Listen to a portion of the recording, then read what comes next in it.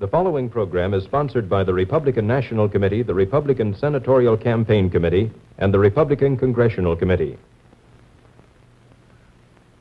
You are about to hear a report from Senator Richard Nixon, nominee for the office of Vice President of the United States. The senator has interrupted his nationwide campaign tour to be with you tonight for this important message. Ladies and gentlemen, Senator Richard Nixon. My fellow Americans, I come before you tonight as a candidate for the vice presidency and as a man whose honesty and integrity has been questioned. Now, the usual political thing to do when charges are made against you is to either ignore them or to deny them without giving details. I believe we've had enough of that in the United States, particularly with the present administration in Washington, D.C. To me, the office of the Vice Presidency of the United States is a great office, and I feel that the people have got to have confidence in the integrity of the men who run for that office and who might obtain it. I have a theory, too, that the best and only answer to a smear or to an honest misunderstanding of the facts is to tell the truth. And that's why I'm here tonight. I want to tell you my side of the case. I'm sure that you have read the charge and you've heard it, that I, Senator Nixon, took $18,000 from a group of my supporters. Now, was that wrong? And let me say that it was wrong. I'm saying, incidentally, that it was wrong, not just illegal, because it isn't a question of whether it was legal or illegal. That isn't enough. The question is, was it morally wrong? I say that it was morally wrong if any of that $18,000 went to Senator Nixon for my personal use. I say that it was morally wrong if it was secretly given and secretly handled. And I say that it was morally wrong if any of the contributors got special favors for the contributions that they made. And now to answer those questions, let me say this. Not 1 cent of the $18,000 or any other money of that type ever went to me for my personal use. Every penny of it was used to pay for political expenses that I did not think should be charged to the taxpayers of the United States. It was not a secret fund. As a matter of fact, when I was on Meet the Press, some of you may have seen it last Sunday, Peter Edson came up to me after the program and he said, "Dick, what about this fund we hear about?" And I said, "Well, there's no secret about it. Go out and see Dana Smith, who was the administrator of the fund." And I gave him his address. And I said, "You will find that the purpose of the fund simply was to defray political expenses that I did not feel should be charged to the government." And third, let me point out, and I want to make this particularly clear, that no contributor to this fund, no contributor to any of my campaigns, has ever received any consideration that he would not have received as an ordinary constituent. I just don't believe in that. And I can say that never, while I have been in the Senate of the United States, as far as the people that contributed to this fund are concerned, have I made a telephone call for them to an agency, or have I gone down to an agency in their behalf? And the records will show that, the records which are in the hands of the administration. Well, then some of you will say, and rightly, well, what did you use the fund for, Senator? Why did you have to have it? Let me tell you in just a word how a Senate office operates. First of all, a senator gets $15,000 a year in salary. He gets enough money to pay for one trip a year, a round trip that is, for himself and his family between his home and Washington, D.C. And then he gets an allowance to handle the people that work in his office, to handle his mail. And the allowance for my state of California is enough to hire 13 people. And let me say, incidentally, that that allowance is not paid to the senator. It's paid directly to the individuals that the senator puts on his payroll. But all of these people and all of these allowances are for strictly official business. Business, for example, when a constituent writes in and wants you to go down to the Veterans Administration and get some information about his GI policy, items of that type, for example. But there are other expenses which are not covered by the government. And I think I can best discuss those expenses by asking you some questions. Do you think that when I or any other senator makes a political speech, has it printed, should charge the printing of that speech and the mailing of that speech to the taxpayers? Do you think, for example, when I or any other senator makes a trip to his home state to make a purely political speech, that the cost of that trip should be charged to the taxpayers? Do you think when a senator makes political broadcasts or political television broadcasts, radio or television, that the expense of those broadcasts should be charged to the taxpayers? Well, I know what your answer is.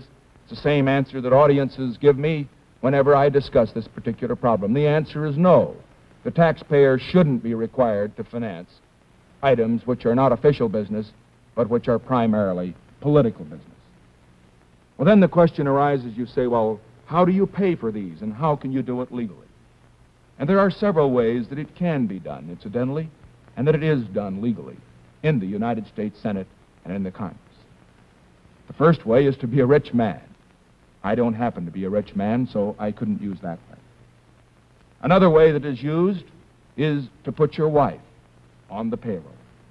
Let me say, incidentally, that my opponent, my opposite number for the vice presidency and the Democratic ticket, does have his wife on the payroll and has had her on his payroll for the past 10 years.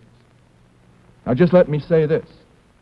That's his business, and I'm not critical of him for doing that. You will have to pass judgment on that particular point. But I have never done that for this reason. I have found that there are so many deserving stenographers and secretaries in Washington that needed the work that I just didn't feel it was right to put my wife on the payroll. My wife's sitting over here. She's a wonderful stenographer. She used to teach stenography, and she used to teach shorthand in high school. That was when I met her. And I can tell you, folks, that she's worked many hours at night and many hours on Saturdays and Sundays in my office. And she's done a fine job. And I'm proud to say tonight that in the 6 years I've been in the House and the Senate of the United States, Pat Nixon has never been on the government payroll. Well, there are other ways that these finances can be taken care of. Some who are lawyers, and I happen to be a lawyer, continue to practice law. But I haven't been able to do that. I'm so far away from California that I've been so busy with my senatorial work that I have not engaged in any legal practice. And also, as far as law practice was concerned, it seemed to me that the relationship between an attorney and a client was so personal that you couldn't possibly represent a man as an attorney and then have an unbiased view when he presented his case to you in the event that he had one before the government. And so I felt that the best way to handle these necessary political expenses of getting my message to the American people, and the speeches I made, the speeches that I had printed for the most part, concerned this one message of exposing this administration, the communism in it, the corruption in it. The only way that I could do that was to accept the aid which people in my home state of California who contributed to my campaign and who continued to make these contributions after I was elected were glad to make. And let me say I'm proud of the fact that not one of them has ever asked me for a special favor. I'm proud of the fact that not one of them has ever asked me to vote on a bill other than in my own conscience would dictate. And I'm proud of the fact that the taxpayers, by subterfuge or otherwise, have never paid one dime for expenses which I thought were political and shouldn't be charged to the taxpayers. Let me say, incidentally, that some of you may say, well, that's all right, Senator. That's your explanation. But have you got any proof? And I'd like to tell you this evening that just an hour ago, we received an independent audit of this entire fund. I suggested to Governor Sherman Adams, who was the chief of staff of the Dwight Eisenhower campaign, that an independent audit and legal report be obtained. And I have that audit here in my hands. It's an audit made by the Price Waterhouse and Company firm, and the legal opinion by Gibson, Dunn and Crutcher, lawyers in Los Angeles, the biggest law firm, and incidentally, one of the best ones in Los Angeles. I'm proud to be able to report to you tonight that this audit and this legal opinion is being forwarded to General Eisenhower. And I'd like to read to you the opinion that was prepared by Gibson, Dunn and Crutcher, and based on all the pertinent laws and statutes, together with the audit report prepared by the certified public accountants. Quote, "It is our conclusion that Senator Nixon did not obtain any financial gain from the collection and disbursement of the fund by Dana Smith, that Senator Nixon did not violate any federal or state law by reason of the operation of the fund, and that neither the portion of the fund paid by Dana Smith directly to third persons nor the portion paid to Senator Nixon to reimburse him for designated office expenses constituted income to the senator which was either reportable or taxable as income under applicable tax laws. Signed, Gibson, Dunn and Crutcher, by Elmo H. Conley." Now that, my friends, is not Nixon speaking, but that's an independent audit which was requested because I want the American people to know all the facts, and I'm not afraid of having independent people go in and check the facts. And that is exactly what they did. But then I realized that there are still some who may say, and rightfully so, and let me say that I recognize that some will continue to smear, regardless of what the truth may be, but that there has been, understandably, some honest misunderstanding on this matter. And there's some that will say, well, maybe you were able, Senator, to fake this thing. How can we believe what you say? After all, is there a possibility that maybe you got some sums in cash? Is there a possibility that you may have feathered your own nest? And so now what I am going to do, and incidentally, this is unprecedented in the history of American politics. I am going at this time to give to this television and radio audience a complete financial history. Everything I've earned, everything I've spent, everything I owe. And I want you to know the facts. I'll have to start early. I was born in 1913. Our family was one of modest circumstances, and most of my early life was spent in a store out in East Whittier. It was a grocery store, one of those family enterprises. The only reason we were able to make it go was because my mother and dad had 5 boys, and we all worked in the store. I worked my way through college and to a great extent through law school. And then in 1940, probably the best thing that ever happened to me happened. I married Pat, who's sitting over here. We had a rather difficult time after we were married, like so many of the young couples who may be listening to us. I practiced law. She continued to teach school. Then in 1942, I went into the service. Let me say that my service record was not a particularly unusual one. I went to the South Pacific. I guess I'm entitled to a couple of battle stars. I got a couple of letters of commendation, but I was just there when the bombs were falling. And then I returned to the United States, and in 1946, I ran for the Congress. When we came out of the war, Pat and I, Pat, during the war, had worked as a stenographer and in a bank and as an economist for a government agency. And when we came out, the total of our savings from both my law practice, her teaching, and all the time that I was in the war, the total for that entire period was just a little less than $10,000. Every of that, incidentally, was in government bonds. Well, that's where we start when I go into politics. Now, what have I earned since I went into politics? Well, here it is. I've jotted it down. Let me read the notes. First of all, I've had my salary as a congressman and as a senator. Second, I have received a total in this past 6 years of $1,600 from estates which were in my law firm at the time that I severed my connection with it. And incidentally, as I said before, I have not engaged in any legal practice and have not accepted any fees from business that came into the firm after I went into politics. I have made an average of approximately $1,500 a year from non-political speaking engagements and lectures. And then, fortunately, we've inherited a little money. Pat sold her interest in her father's estate for $3,000, and I inherited $1,500 from my grandfather. We lived rather modestly. For 4 years, we lived in an apartment in Park Fairfax in Alexandria, Virginia. The rent was $80 a month. And we saved for the time that we could buy a house. Now, that was what we took in. What did we do with this money? What do we have today to show for it? This will surprise you, because it is so little, I suppose, as standards generally go of people in public life. First of all, we've got a house in Washington which cost $41,000 and in which we owe $20,000. We have a house in Whittier, California, which cost $13,000 and on which we owe $3,000. My folks are living there at the present time. I have just $4,000 in life insurance, plus my GI policy, which I've never been able to convert and which will run out in 2 years. I have no life insurance whatever on Pat. I have no life insurance on our two youngsters, Tricia and Julie. I own a 1950 Oldsmobile car. We have our furniture.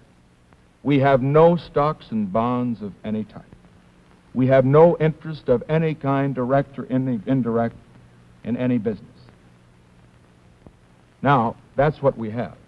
What do we owe?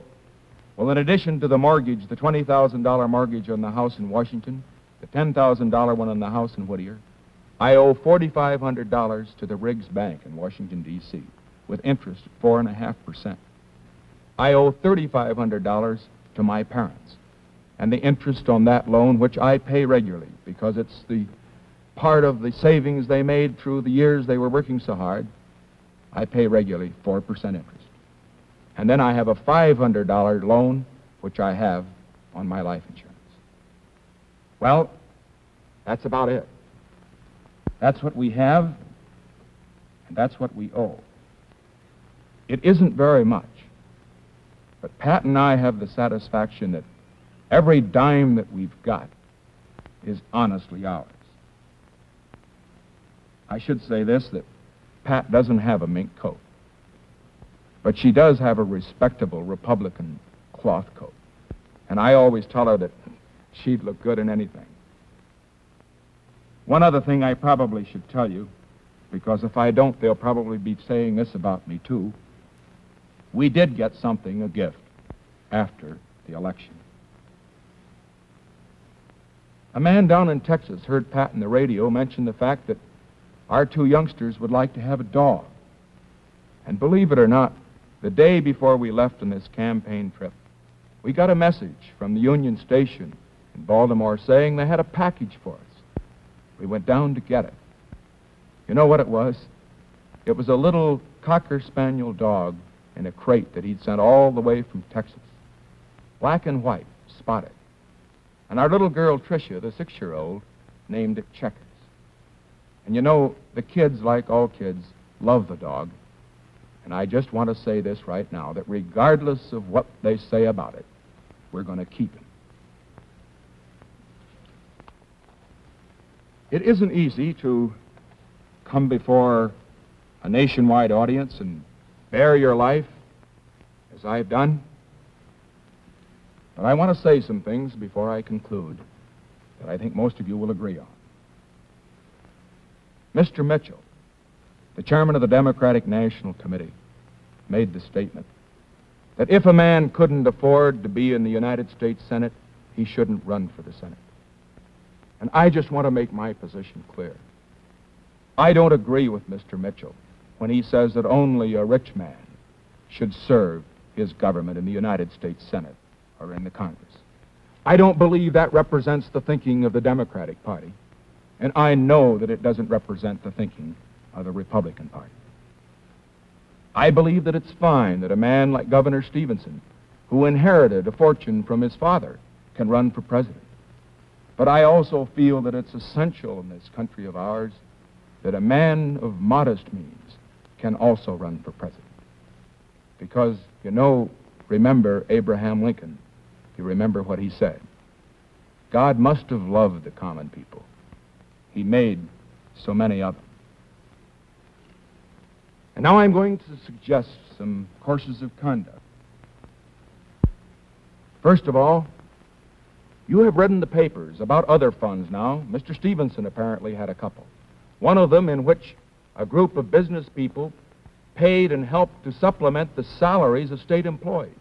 Here is where the money went directly into their pockets. And I think that what Mr. Stevenson should do should be to come before the American people as I have. Give the names of the people that contributed to that fund. Give the names of the people who put this money into their pockets at the same time that they were receiving money from their state government. And see what favors, if any, they gave out for that. I don't condemn Mr. Stevenson for what he did, but until the facts are in, there is a doubt that will be raised. And as far as Mr. Sparkman is concerned, I would suggest the same thing. He's had his wife on the payroll. I don't condemn him for that. But I think that he should come before the American people and indicate what outside sources of income he has had. I would suggest that under the circumstances, both Mr. Sparkman and Mr. Stevenson should come before the American people as I have and make a complete financial statement as to their financial history. And if they don't, it will be an admission that they have something to hide. And I think you will agree with me. Because, folks, remember, a man that's to be President of the United States, a man that's to be Vice President of the United States, must have the confidence of all the people. And that's why I'm doing what I'm doing. And that's why I suggest that Mr. Stevenson and Mr. Sparkman, since they are under attack, should do what they're doing. Now, let me say this. I know that this is not the last of the smears. In spite of my explanation tonight, other smears will be made. Others have been made in the past. And the purpose of the smears, I know, is this: to silence me, to make me let up. Well, they just don't know who they're dealing with. I'm going to tell you this. I remember in the dark days of the Hiss case, some of the same columnists, some of the same radio commentators who are attacking me now and misrepresenting my position were violently opposing me at the time I was after Alger Hiss. But I continued to fight because I knew I was right. And I can say to this great television and radio audience that I have no apologies to the American people for my part in putting Alger Hiss where he is today. And as far as this is concerned, I intend to continue to fight. Why do I feel so deeply?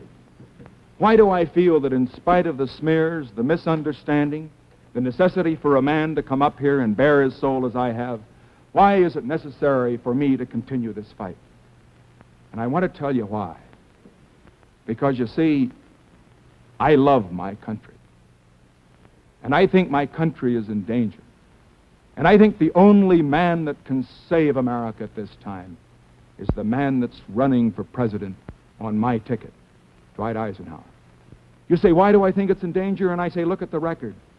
7 years of the Truman-Atchison administration and what's happened.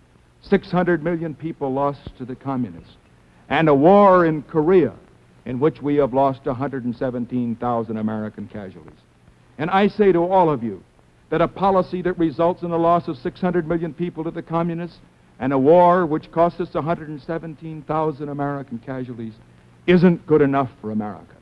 And I say that those in the State Department that made the mistakes which caused that war and which resulted in those losses should be kicked out of the State Department just as fast as we get them out of there. And let me say that I know Mr. Stevenson won't do that because he defends the Truman policy. And I know that Dwight Eisenhower will do that and that he will give America the leadership that it needs.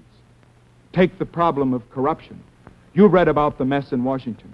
Mr. Stevenson can't clean it up because he was picked by the man, Truman, under whose administration the mess was made. You wouldn't trust the man who made the mess to clean it up. That's Truman. And by the same token, you can't trust the man who was picked by the man that made the mess to clean it up. and that's Stevenson. And so I say, Eisenhower, who owes nothing to Truman, nothing to the big city bosses, he is the man that can clean up the mess in Washington. Take communism. I say that as far as that subject is concerned, the danger is great to America. In the Hiss case, they got the secrets which enabled them to break the American Secret State Department code. They got secrets in the atomic bomb case which enabled them to get the secret of the atomic bomb 5 years before they would have gotten it by their own devices. And I say that any man who called the Alger Hiss case a red herring isn't fit to be President of the United States.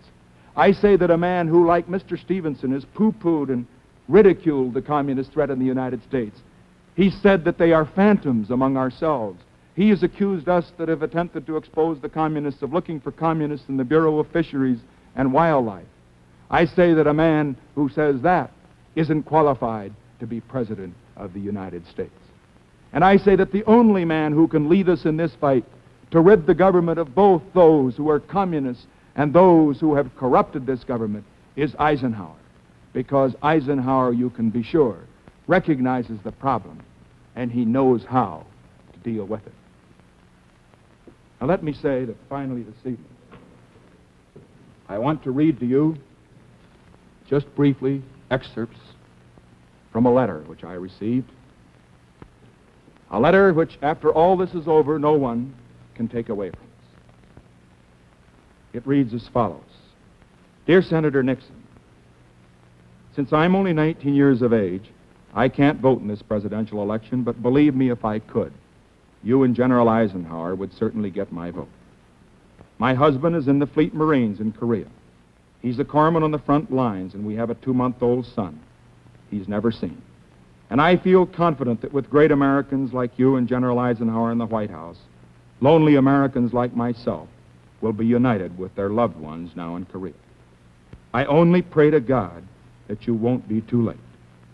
Enclosed is a small check to help you in your campaign. Living on $85 a month, it is all I can afford at present, but let me know what else I can do. Folks, it's a check for $10, and it's one that I will never cash. And just let me say this.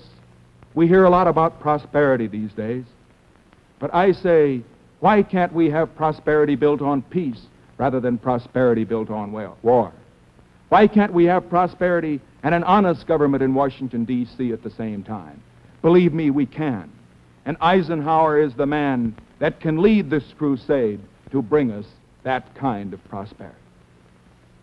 And now, finally, I know that you wonder whether or not I am going to stay on the Republican ticket or resign. Let me say this. I don't believe that I ought to quit, because I'm not a quitter. And incidentally, Pat's not a quitter. After all, her name was Patricia Ryan, and she was born on St. Patrick's Day, and you know the Irish never quit. But the decision, my friends, is not mine. I would do nothing that would harm the possibilities of Dwight Eisenhower to become President of the United States. And for that reason, I am submitting to the Republican National Committee tonight through this television broadcast the decision which it is theirs to make. Let them decide whether my position on the ticket will help or hurt. And I'm going to ask you to help them decide. Wire and write the Republican National Committee whether you think I should stay on or whether I should get off. And whatever their decision is, I will abide by it. But just let me say this last word. Regardless of what happens, I'm going to continue this fight. I'm going to campaign up and down in America until we drive the crooks and the communists and those that defend them out of Washington. And remember, folks, Eisenhower is a great man, believe me. He's a great man. And a vote for Eisenhower is a vote for what's good for America. The Republican Senatorial Committee and the Republican Congressional Committee.